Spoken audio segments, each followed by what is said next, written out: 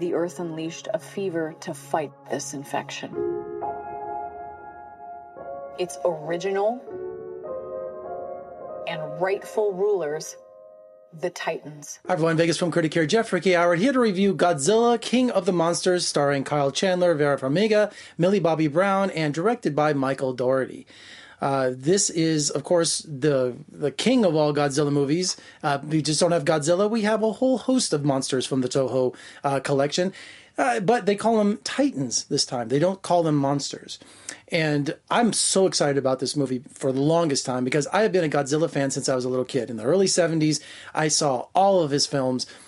Like Godzilla's a real person. But for Godzilla vs. Sea Monster, Godzilla vs. the Smog Monster, Mecha Godzilla, King Kong Escapes, I mean, all of those Toho films, I just loved them. Even had a club when I was in middle school and elementary school. We had clubs, Godzilla clubs. And we had my famous Monsters of Filmland, one of my favorite issues, which was like 100 pages long, that had everything about Godzilla and all its monsters in it. And I still have it to this day. So when I heard they were doing another Godzilla film, but this time with all the monsters, I am super excited. So there's a company called Monarch that's been monitoring all the different monsters, all the different Titans all over the world.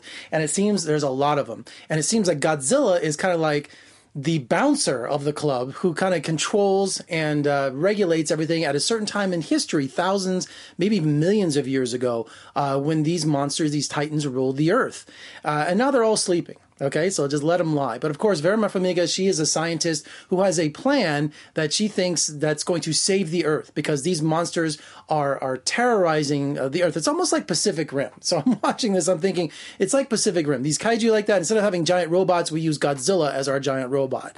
And Millie Bobby Brown is going through a divorce with Kyle Chandler and with Vera. And she's got emotional problems, definitely. And now she is kind of split between the two. Like which parent, I don't know if she likes one parent or the other parent better. It's not very clear on that. But she ends up staying with her mother, who instead of kind of like being a little badass, yeah, she's just kind of a whiny little character. You know, I expected a lot more for her. I wanted her a little more stronger and maybe taking things into her own hands, maybe taking some chances, but she doesn't do that. And the movie kind of plays it safe when it comes to the human beings, when it comes to the human characters. While the monsters fight, I should call them Titans, right? While the Titans fight, the scenes are spectacular. It's really great special effects. That's without question. And we see King Ghidorah. I know, it's Ghidorah. When I was a kid, everyone said Ghidorah. I'm not changing. That we find out is really an alien. Of course, if you know Monster Zero, if you know the whole history of Toho, is that character isn't from our time, it's from another planet sent by aliens to destroy Godzilla and destroy the Earth. So all of the Titans have to rise to fight King Ghidorah, Monster Zero, and defend the Earth. And the special effects are incredible. I mean, you just watch some of the scale of some of these effects. You really think you're watching it. You really think this stuff is happening.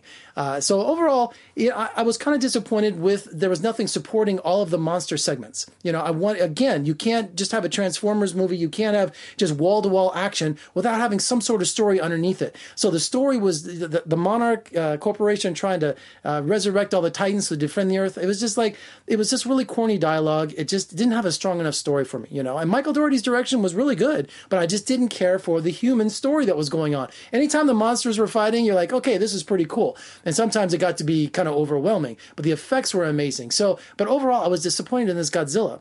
Now, I probably could watch it another 3 or 4 times and change my mind, because I remember the Gareth Edwards one that came out in 2014, I didn't like it at all. After seeing it 6 or 7 times on HBO and on DVD, I really warmed up to it. I understood what he was doing. And also, I'm a huge King Kong fan. So, you know, Skull Island that came out a few years ago, oh, it was so fantastic. And they're just, you know, leading this all up to a King Kong versus Godzilla, which, of course, you know, the original, you know, Japan audiences got Godzilla 1 and American audiences King Kong 1. So, and there's also an Easter egg supposedly hinting about that next film encounter at the end of Godzilla King of Monsters. So check that out. Make sure you stay through the credits.